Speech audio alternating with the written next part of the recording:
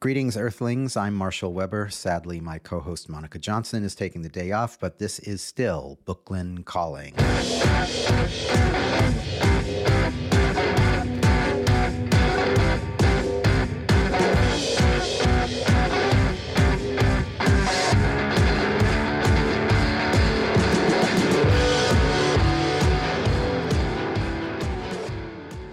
Hello, welcome to our show where we talk about all things artists, books, libraries, and social justice. I'm an artist and curator at Brooklyn Inc., an arts nonprofit located in Brooklyn, New York, on the unceded lands of the Munsee Lenape people. Brooklyn Calling was created to amplify the voices within the artist book field, but also to explore art making as a tool for community engagement and social justice. Today, our guest is Sofia Szamosi, who I'm very excited to talk to.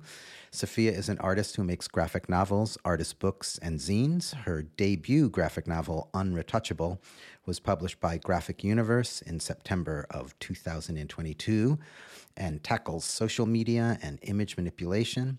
She is currently working on her second graphic novel, a memoir about her adolescence in and out of the troubled teen industry. Sofia received her BA from NYU's Gallatin School for Individualized Study in 2017 and is obsessed with analog photo booths. Originally from New York City, she now lives in Massachusetts with her husband, her 2-year-old daughter, and their 3-toothed Pomeranian named Breakfast, who also happens to be a meme. Maybe we'll talk about that later. So, hi, Sofia. Welcome to the show. Hi, thank you so much for having me. Well, we are very happy to have you. We met quite a while ago, didn't we? Yeah. And I'm really interested in what your perspective was in terms of, those first few meetings at Brooklyn when you were kind of a fairly young zinester.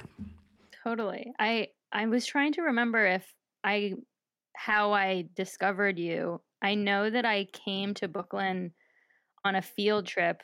I was taking an artist's book class at NYU, but I think I already knew you guys and had already even started doing stuff with you before that. I am not remembering, but I think that must have been in 2015 or maybe 2016. And I just thought Brooklyn was incredibly cool, and it opened my eyes to a whole world that I really didn't know anything about. I am not really like in the zine world or the zine. I think it's amazing and I love it, but I'm just not really that in it. But Brooklyn kind of just introduced me to, I've always loved making books, and Brooklyn was the first time I saw how many ways you could make books and how many amazing, cool books are out there. And it was just a very exciting thing to discover. So it's really interesting because we kind of have used you in kind of talking about zine making and artist book making and how zines are kind of like the gateway drug to artist books, which then becomes like this really whole obsessive relationship with the book and works on paper and all kinds of media. So I'm kind of really interested in, like, before Brooklyn, like you said, you were already kind of making books just kind of on your own, and you sort of have a little bit of a literary thing going in your family. So can you go like way back? Because you do a lot of sort of autobiographical stuff that reaches back into childhood. So I'm wondering if you can like go way back and, go to the very beginning, like the first zine book thing that you made. Yes, totally. I love that zines are the gateway drug. I totally agree. I remember the first book, or one of the first books I made as a very small kid, was like a tiny book that was supposed to be like a mouse's book. And it was just, I loved, I don't know, I've always loved making things, and there's something I've always found very satisfying about making a book, like putting all the individual pages together, binding them somehow, and then boom, you have this like cohesive object. And I think even as a little kid, I found that very pleasing. And yeah, I guess that just it just sort of continued throughout my life. And I don't really remember what exactly made me do my made me I'm trying to remember like what the first zine I did was in my adulthood. I think it was like the girls series, Mm-hmm. and that same thing, I just like found it really satisfying to put them together, bind them. And I love that I've as an artist, I've always been very sort of impulsive. Like I'll get inspired and I'll just have to do something. I don't want to necessarily wait to have all the perfect materials or like plan everything out. I've always just really enjoyed like following the inspiration, making it. And with a zine, you can just like pretty quickly make a a book and share it with people. And I think that just really attracted me to the medium. So, what do you think it is? Like, a lot of people read books and a lot of kids read books, and we're always kind of tossing books at children. And, childhood literacy is a really big deal. Um, at Booklyn, we often say that artist books are like children's books for adults. What do you think was the thing that made you go from like looking at books, reading books, to making books? Hmm. That's a good question. And I love that you said artist books are children's books for adults, because I love making children's books. Well, I love making picture books, and I have all these picture books that I've made over the years that I would love to one day publish or get published. And I'm always like, they're not totally super kids books. I just like thinking about picture books not just being for kids. You said it was pleasure that kind of motivated you to make books, but I was just kind of trying to get a little more specific about, because I wonder this about myself. Like, what was that thing that turns us from like a consumer to a producer, like from reading books to making books? And I wonder if there was a moment for you. Hmm. I don't know, because I really have always been very much a maker and a draw. I've always, ever since I was, tiny, I've loved drawing and making pictures and telling stories through my artwork. So I think that part of me has just always been pretty active. There was a period through my teens and early 20s where it kind of got like, was dormant for a little while. Just, I was based on life stuff. I didn't have as active a practice, but um, around the time I started making zines and working with you guys is when it was really, I was having the sort of like resurgence of my creativity, which was a really exciting time. I don't know exactly what made me want to make books versus just consume them, but yes, pleasure, satisfaction, and like a compulsion maybe to, share things and like share parts of myself. There's something very um like something very therapeutic. It can be very therapeutic to make a book or make a zine about something, especially personal stuff. And so I'm sure that's part of it too. So I want to talk a little bit more about your zines, and then later I want to talk a little bit more about this gateway thing about how you went from zines to artist books to box sets and all those things. Hmm. But you did this really kind of amazing series when I first met you. It really struck me. It was interesting to me how kind of like the digital generations, the millennials, the generations, whatever, Z, X, Y, I don't know, the knots. It was interesting that you see all these younger people submerged in digital culture and social media. but never saw a lot of artists making work about that in other media. Whereas you were making all these great drawings and then all these great zines about Instagram. And I remember being so gravitated to your work because it was kind of like, finally, here's someone making work about social media outside of the medium of digital technology. I mean, that was super interesting to me. And it was kind of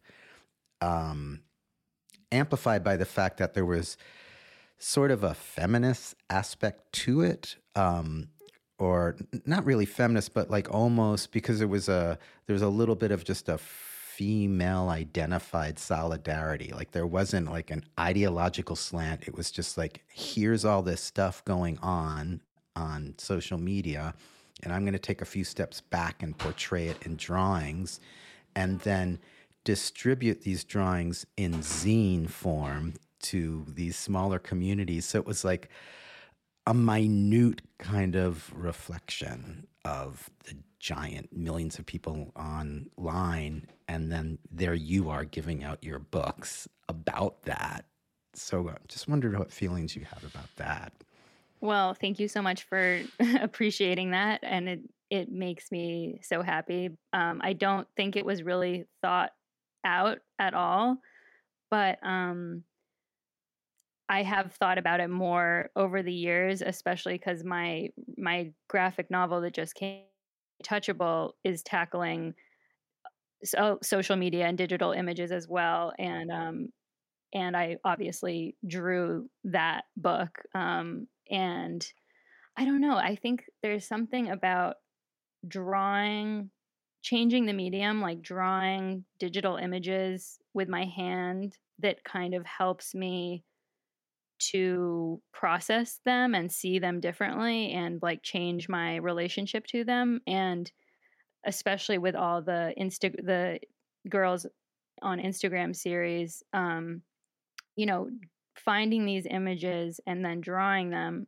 I mean, the honest truth is real reason I did it or started that series was just like a compulsion to do it. Like I found some of the images that I was seeing on social media so like either entertaining or disgusting, or just like I was just finding some of the things I was seeing were so interesting to me that I just wanted to draw them. And in that process, I feel like I sort of was forced to go from maybe judgment or even insecurity or whatever to a place of more curiosity and intrigue, or even appreciation. And that whole process, I mean, that's like one of the things I just like about drawing in general. You're really kind of learning something through like this way of looking at it that's just very specific to drawing. Okay, so I want to talk a little bit more about that kind of, physical versus, virtual digital representation, because it's just interesting to me. It's like you're using your body to do these drawings, and all these young women are using this digital interface to do things about their bodies. And it's kind of like an interesting filter. And I'm, so let's talk about girls and their food on Instagram specifically. Like, it seems like a really loaded kind of subject matter. And so I'm wondering if you could kind of like step it back to like your experience in, I guess you would say, researching and then doing the drawings and then kind of editing all that stuff, and what you were feeling and what you were thinking about in that process. Totally. Well, yes, I would say I would agree with you. It was a little loaded.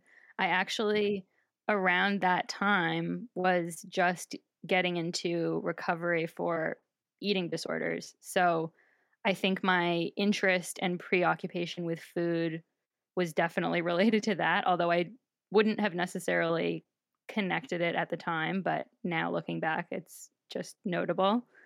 Um, but also, like, it's funny because I feel like it's sort of a slice of the moment because at the time, the whole phenomenon of posting food photos was, like, so ubiquitous on social media. Like, social media was more about that than it was necessarily posting selfies. I mean, obviously, people were posting selfies then too, but a little less so than now. But and I think just the whole phenomenon of the food photos was more novel at that time to me. And and I was just interested in how gender was being sort of performed through food photos. And I just found them so sort of interesting, some of them cringy, and some of them really funny, and some of them really sort of weirdly revealing. And I just wanted to draw them. So it's interesting because this is like a trope that you used. You have girls in their bodies, girls making faces, girls in their food on Instagram, which we're talking about, girls in their dogs on Instagram. And I think those are all kind of reflect previous pieces that you did. But one of the things we did after we met you is we were like, oh, let's make a box set of Sophia's Instagram books because again, just a way to framework how important we thought that critical perspective was. So I want to backtrack to get your feeling about that body of work and then your feelings about seeing these individual zines put into, the box set concept. And what was kind of great, again, about you specifically as an artist is you were so receptive to ideas. So, for a lot of people, it's like, okay, we think we should sell a box set of your zines because they all make sense, and people go like, yeah, okay, but you go, oh well, okay, then I'm gonna hand paint boxes for all these box sets. So it's just like kind of one step further. So tell us about all that. Yeah, well, thank you so much. I so appreciated, I and still today appreciate all ideas. And I loved the box set idea. I mean, in the same way that I love how satisfying a book with putting together pieces to make a book is very satisfying. Putting things in boxes is also satisfying. And I And what could really be just better than making books and putting them into I boxes? honestly, it is really the most satisfying, pleasurable thing to do. I had so much fun painting the boxes. I also I don't think I really knew when you guys told me about the phenomenon of box sets. I didn't really know. I didn't know exactly what that would look like. So I just sort of was like, well, I'm going to find boxes and paint them. And I just yeah, it was really fun. I did have like some mishaps. My first round of boxes that I painted, I like painted it on a bat. The boxes were not like good for holding paint, and all the paint just peeled off them. It was really mortifying. But besides that, it was just a really fun experience. And yeah, and interesting for me just to sort of look at my own work in that way as like a sort of a set and see the story that they were all telling together. It was definitely really interesting, and even more interesting now as time has passed and like the whole world of social media has just grown and evolved in the ways that it has. Like looking back, it now seems like this really interesting little slice of a moment. So how do you feel about the Instagram series now and the girls in Instagram series now when you look back at that body of work and um, where you were when you did it and now at this perspective? It's interesting because I don't think I would make a series now called Girls and Their Anything, just because I don't refer to myself as a girl anymore. Like, I do feel like I have become a woman. Whereas at the time, I very much would have said I was a girl. Like I also was aware, at the time that that word can be very pejorative, and I was using it sort of purposefully because I feel like I was showing a performance of girldom. And like social media is so much about that performance. Um, but like I said, I don't think I would make that today. I thought it was interesting that you really portrayed in all those titles, you portrayed a really wide perspective of girls, young women, and kind of like all across cultural and ideological and, spectrums. And, but what's interesting is you seem to have like a empathy, a sympathy with all of them. Like there was kind of an interesting, I don't know, respectful and even celebratory way that you kind of depicted, because they're basically portraits, right? I mean, it's all about that self-referentiality, and I'm wondering if how purposeful that was, or are you just like a nice person, or was this a strategy, or No, how I'm that definitely worked? not a nice person, but I do feel like there's something like in drawing, back to the whole process of drawing someone or drawing something. There is something for me that is inherently respectful, and in my collecting, like as I would research and look for these images, I was choosing images that I thought were interesting or that I was drawn to in some way. So, there is an inherent like respect or whatever there. Um and I definitely was kind of, I mean, obviously these are not like, I'm not an anthropologist or anything, but I was definitely trying to sort of create a collection that was like a sample of many different ways of being on social media. Right, because you're definitely documenting this phenomenon, right? And Mhm. because it is all categorical phenomenon. Girls Mhm. and their dogs was a thing, right? Yes. Girls in their bodies was a thing and always will be a thing, Yeah. probably. Girls making faces was an actual thing. Like for Yeah. some of these categories, there were like really specific moments. Mhm.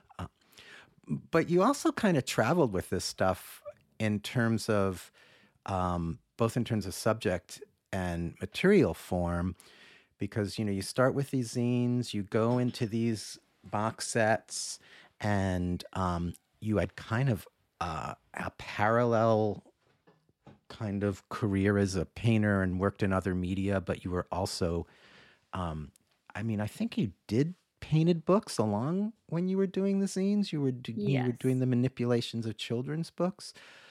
So Yes. maybe you can talk about, because I think we use you as this kind of like linear example, like the gateway um, zine thing. But in Mhm. reality, you were always kind of working in different approaches Mhm. in terms of the book form. So Mhm. talk about that a little. Yeah, I also, the painted books, I've always, I think I was making painted books at the same time as zines, and painted books being like a more one of a kind object. And there have been some things I've made that, like, I've made some painted books that I have then reproduced as zines, so there's definitely some crossover. And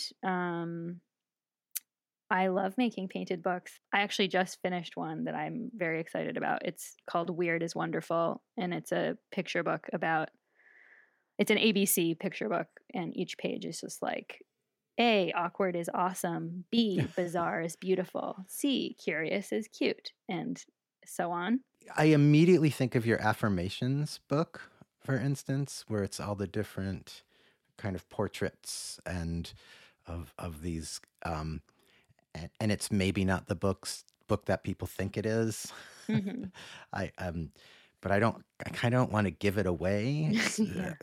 But you could go on Booklyn.org's website and look for Sofia Savosi's Affirmations book, and again, you might be surprised. But there is something about the affirmative nature of a lot of your work. Um, maybe a little bit of dark positivity. I don't know, pessimistic optimism. Uh, but I want to go back a little um, to the girl series because you kind of stayed with that for a while, and you uh, after the zines, you did the Me Too on Instagram book, which kind of referred to all those subject matters that the zines took on, but you did that as kind of a limited edition artist book where you were up in the ante and making a screen printed book. So, talk about that. Yes, that was so fun and such a cool experience. I had never screen printed anything, and I physically did not do the screen printing, but I had a wonderful, talented friend um, help me with that part, and it was just so cool to learn about the whole process and watch it come together. And yeah, I mean, I the that book is a collection of illustrations based on Instagram posts from October 2018, so like a year after the Me Too movement really um, went crazy, and all posts that had been tagged with the hashtag Me Too, and the illustrations were like very sort of simplified graphical renditions of the posts, and then on the adjacent page would be the caption the that the user had posted. And yeah, I mean, I was just really interested in how that movement sort of was expressing itself on social media, and how the phenomenon of how movements can sort of just become everything, like that hashtag, what obviously started out as like a sort of um rallying cry, had sort of morphed into tons of stuff. There would be like people posing with Pepsi cans, and then there would be people marching, and then there would be someone smoking a bong, and like just everything with the hashtag Me Too. And I found that really interesting. The spectrum that you illustrate is, in some ways, just kind of wild, right? I mean, there's like overtly anti feminist statements in the guise of critiquing Me Too. There's statements that you just can't even figure out what's going on. And there is kind of also militant feminist statements. And um, how when you went back, kind of brought the girl thing forward to look, because there's an interesting relationship, kind of like girl to women politics. Um, when you step back and look at Me Too on Instagram in relationship to all the other earlier zines, what do you see in terms of those bodies of work? I definitely see a progression, and I like that girl to woman thing. I mean, I see definitely a sort of deeper looking, like obviously the girls series was less political, and uh they're definitely related, but the Me Too one is an evolution, definitely. So I want to go back because this thing about groupings, like we kind of, there's so many different pieces that you've made a lot of work. I mean, as an artist, you're actually pretty prolific in various media. But I remember at one point, and I'm not sure at what point in this kind of history, we did the Everything box set.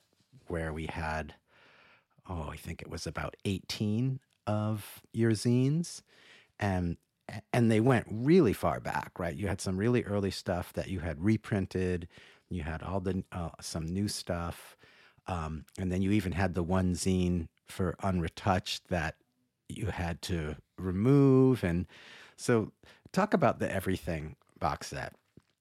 Yeah, that was also so much fun. Just like it was really, I feel like I've said satisfying too many times, but very satisfying to see my whole body of work, all my zines together.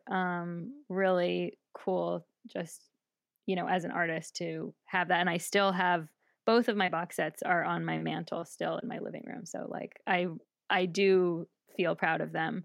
And actually, the my everything set has grown substantially since the 18 zines that you have, because I've continued to add to my personal um, set. And, like it's kind of nice. I kind of enjoy putting them all together because there are some zines, the zines that I may not be as excited about, or maybe think like as time has passed, I'm like, oh, that one was lame. It's like, who cares? It's in the everything set. I can just sort of accept it as part of a body of work, which I like.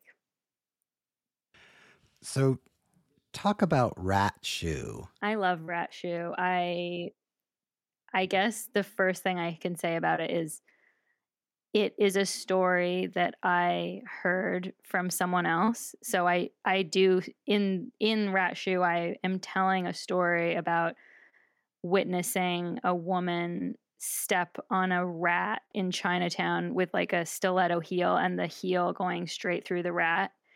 And I'm speaking in the first person, but I did not actually witness that. That was an anecdote that I heard from someone else, but it had always stuck with me. And I kind of, when hearing it, it was such a strong image. And I always just kind of wanted to make a book of it, and that's what Rat Shoe is. And it's painted with watercolors.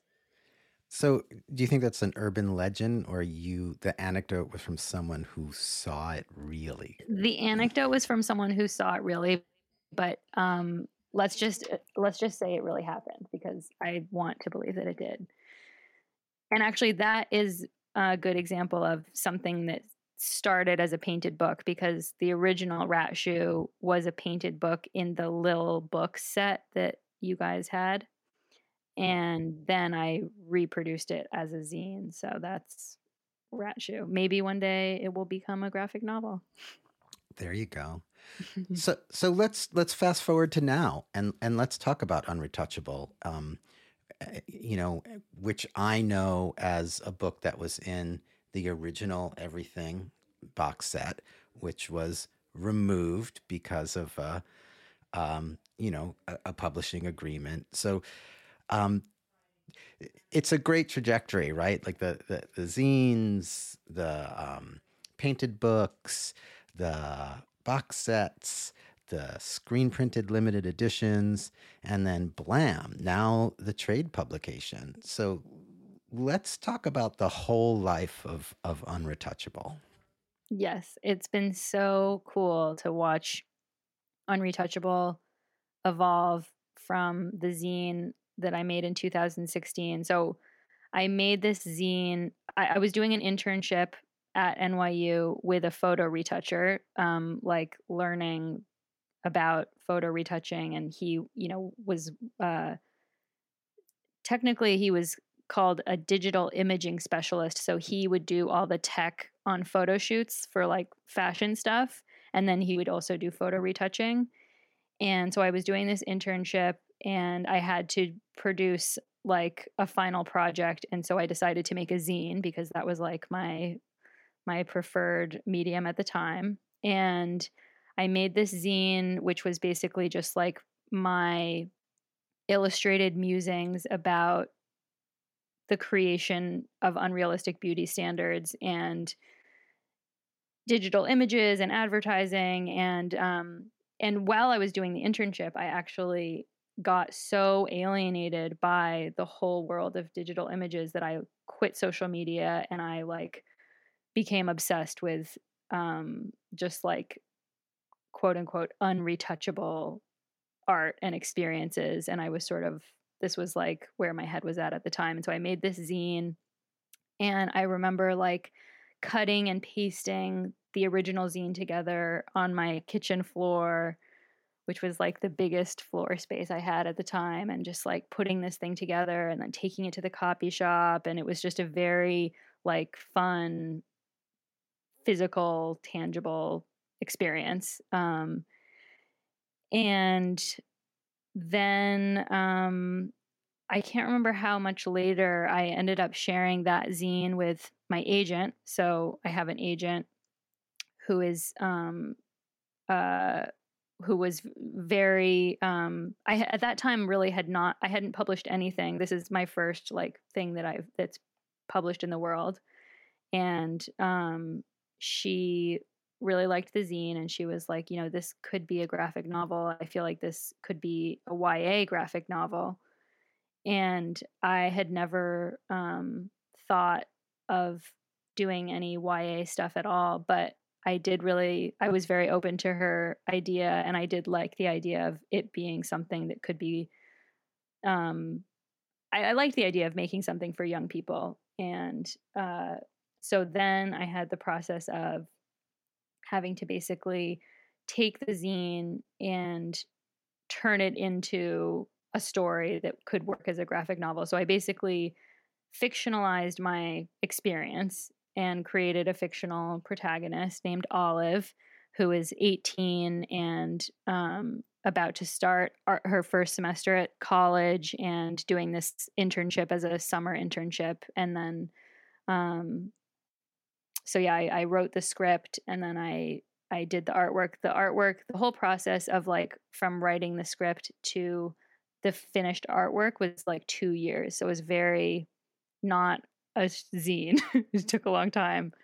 And that was really interesting because like it was the first time I've had to really sit with something. I mean, I have worked on projects that I've taken years on, but like nothing like this. This was a totally new thing for me. And um really, really interesting to, I mean, I also like realized I don't actually love fiction that much. The original zine was a personal essay about my experiences, and it was hard for me having to fictionalize it and make it something else.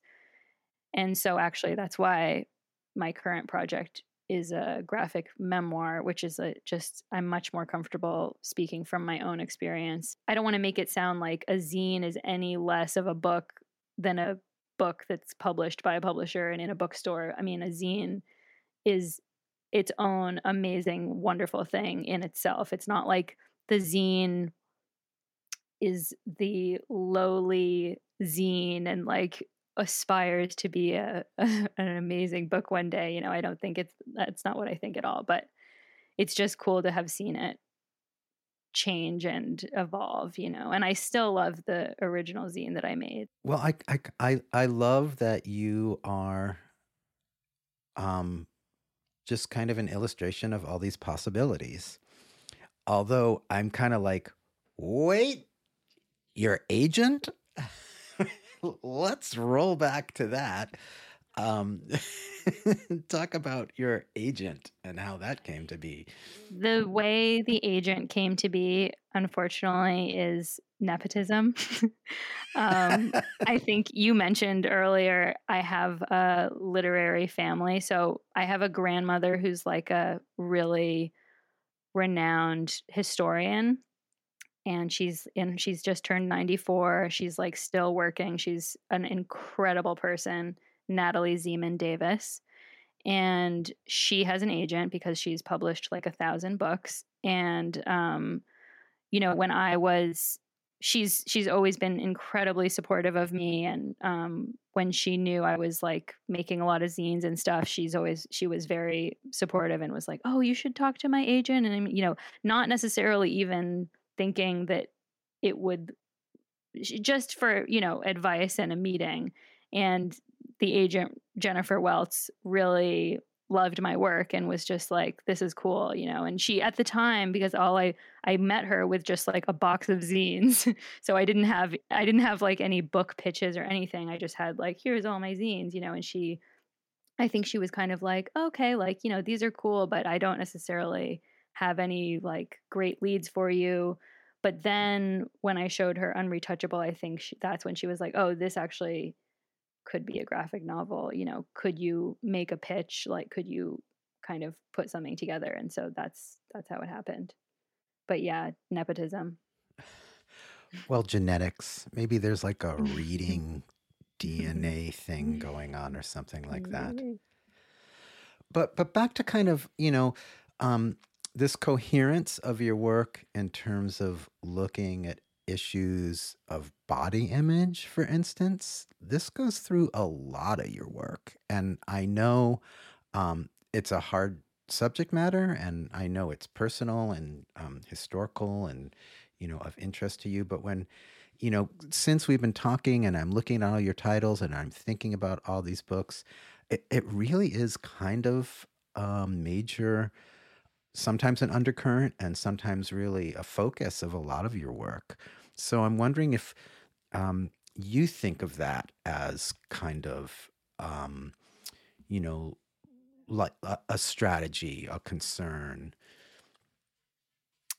Very much so. I mean, I also am not sure if I would have like, it's not like I would necessarily be thinking it throughout making all these things, but I definitely see it as a common theme that I'm very interested in and still to this day interested in. I mean, I mentioned I have a history of eating disorders and just like the whole process of going from a little kid to becoming a girl and a woman and growing up and, you know, and being a woman body in this world and and like now, you know, I have a 2-year-old, so like obviously my body has transformed in amazing ways, and it's just something I'm very interested in. So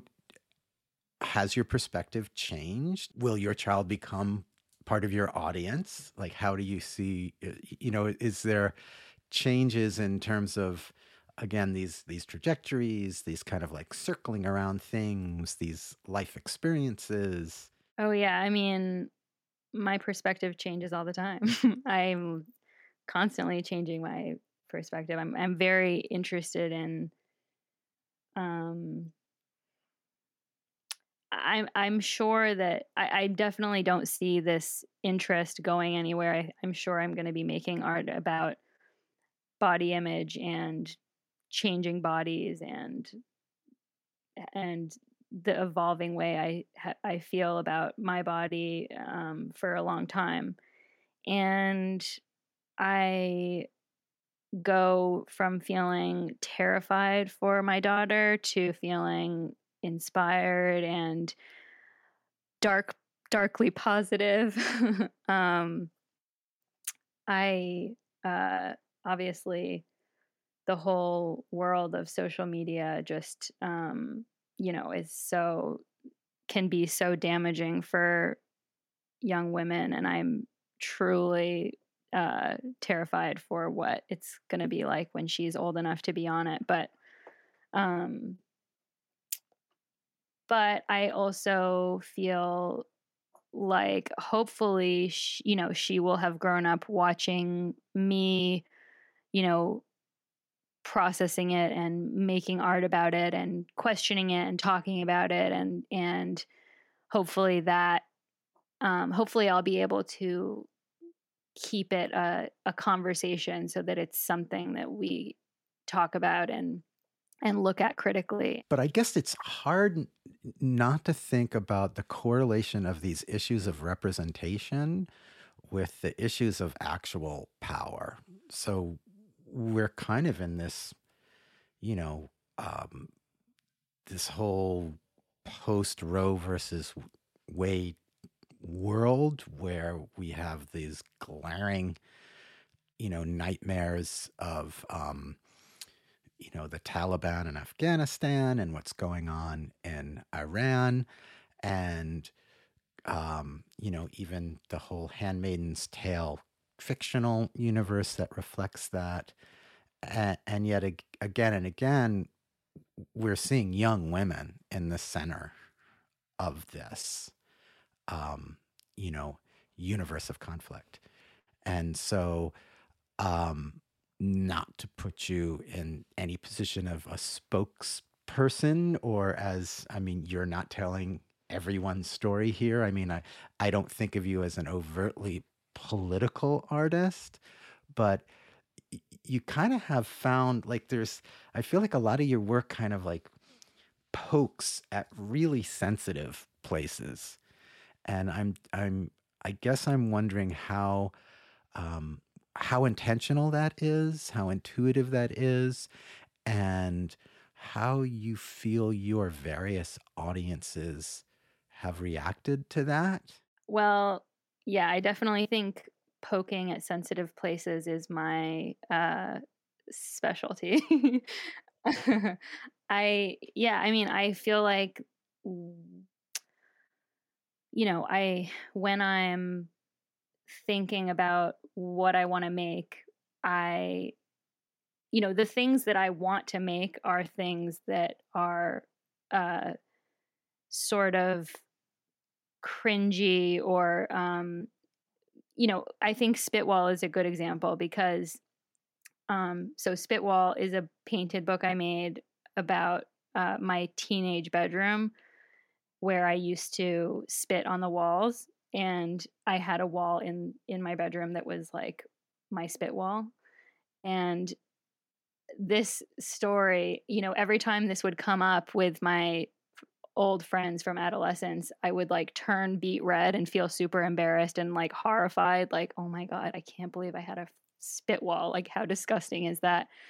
But people would always laugh. And I sort of, as the years went by, I sort of started to see the story as, you know, less cringy and horrifying and more funny and weird and sort of interesting. And that was like something that, and then I felt really inspired to make this book about it. And I guess I'm bringing that up as an example because it was a way for me to um, process something. It was exploring something that was very personal, and it was a dark time in my life. Um, and in making this piece of art about it and sharing it with people, I was sort of like processing it and changing it somehow. And obviously, like, sharing your personal experience is really important, and it can be really healing. I can tell you that some of the reactions to Spitwall, just people were completely perplexed. Like, I mean, and some people were like, "Oh yeah, Spitwall, yeah," and then other people were like, "A what? A what? What? No." Like some people could not believe that this was in any way autobiographical, and it seemed like other people were like, "Oh yeah, I had a Spitwall." People really gravitate to. There's something about your work where there's like a simplicity, um, in terms of what seems like the aesthetic choices, the kind of the portraiture, but it's interesting, especially with Me Too on Instagram. Boy, a lot of people and a lot of female identified people really liked that book, and you could see their immediate engagement with it. And that was always really interesting to me. And I guess it's what made me gravitate towards your work. The fact that it was both, at one level it was really accessible, and then at another level it seems like, what is going on here? So I really liked that conflict, and I'm wondering if that's something that you feel or noticed, or again, is this an intentional kind of aesthetic strategy? No, not really intentional. I don't think I'm not necessarily thinking about it as I'm drawing or painting or whatever, but I do think that when I think when I'm doing my best work, it is accessible. It seems like there's places where your work often goes that is more complicated than it looks, and it's Yes. a little mysterious. And like I said, it's the pokey, like Mhm. the little needle prick kind of thing. Yeah. Well, I guess that would be the dark positivity. That's the dark part.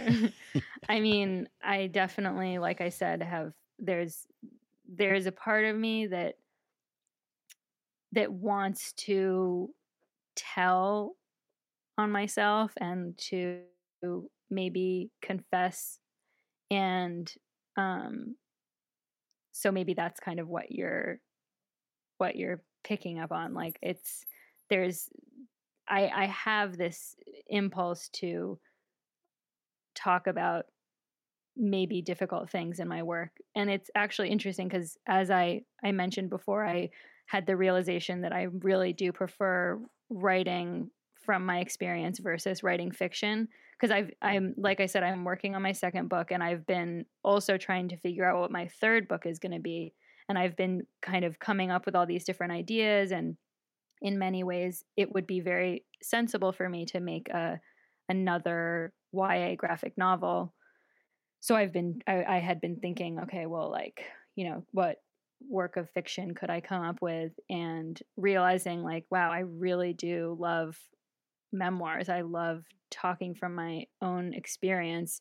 Well, I think it's a Yeah. pretty consistent part of your work, right?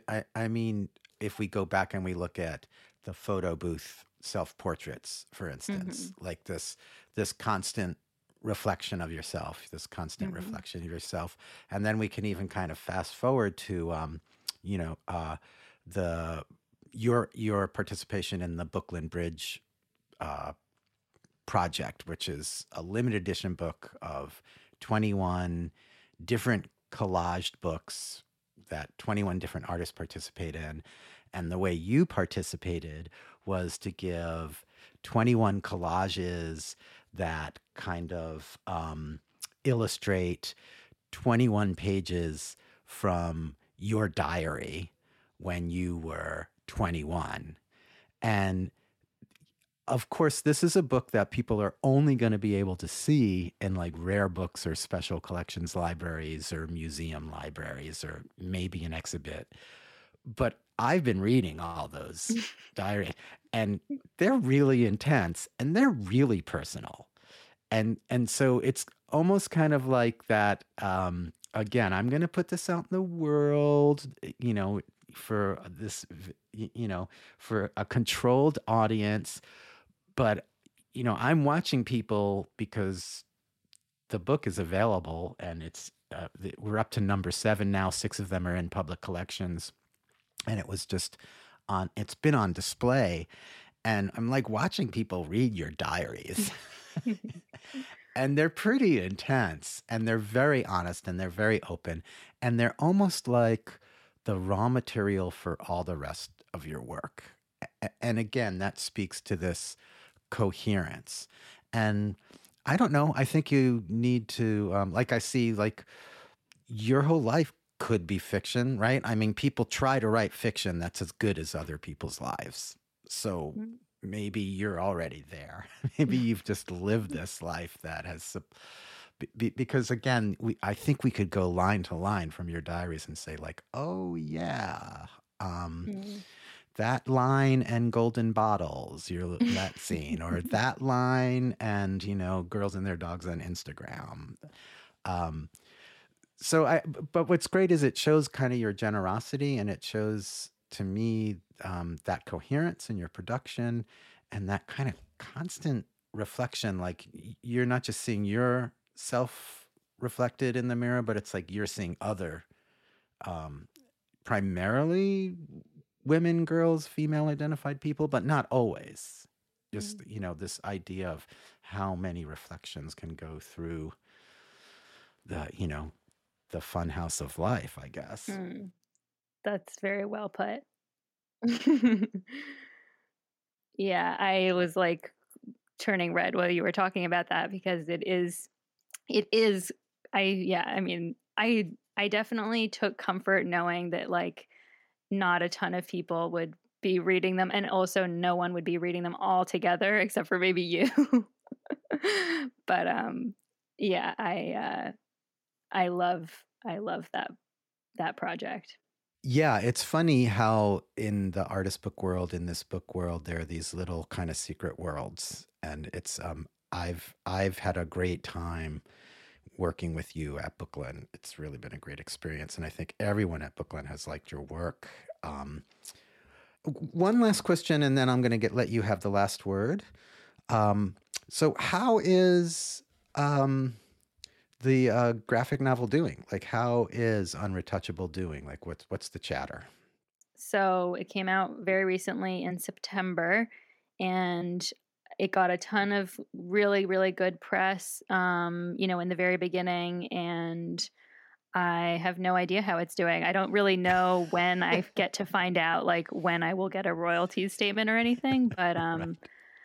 it did win some uh, award that like meant that a bunch of copies would be purchased for schools and libraries. So that was really exciting. Wow, And congratulations. yeah, so that was cool. And yeah, I mean, it's very strange putting something out into the world in this way and having to like market myself on social media, which is like very weird when like the book in a lot of ways is a critique on social media. And I, as a person, hate social media so much. And yet I have to like engage on it for this book. It was a very interesting experience. Well, great, Sophia. Great, Sophia. Congratulations. I'm going to give you the last word, so go ahead. Well, I guess I will say I just want to express true gratitude to you, Marshall, and to Brooklyn. You guys are so cool. I tell anyone I can about you as often as possible. And I love all the work that you guys do. And you've just been such hugely influential supporters of me for so long now. And I'm very grateful.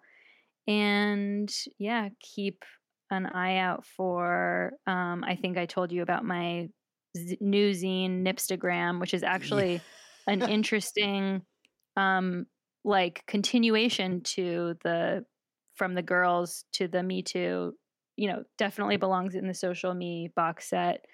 And so yeah, keep your eyes out for that. Well, Sophia, thank you so much, for your work, for working with Bookland, and congratulations on the new book. Oh, And thank you. we're excited about Nipstagram and all the rest of your work. Folks can always learn more about you at bookland.org. Just look for Sofia Zamosi. And then I guess we're not going to give them any of your social media handles since you hate No, no, that. no. So Sofia Samosi is my Instagram, and my name www.sofiasamosi.net, net, not com, is my website. Great. So, people, check that out. And thank you again. And thanks, everybody out there, for listening to Bookland Calling. And we'll see you next time.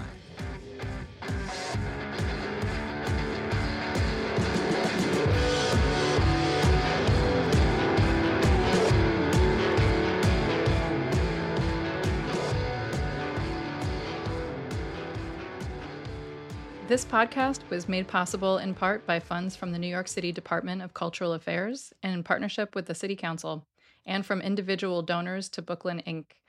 You can support this podcast by making a donation at bookland.org/donate.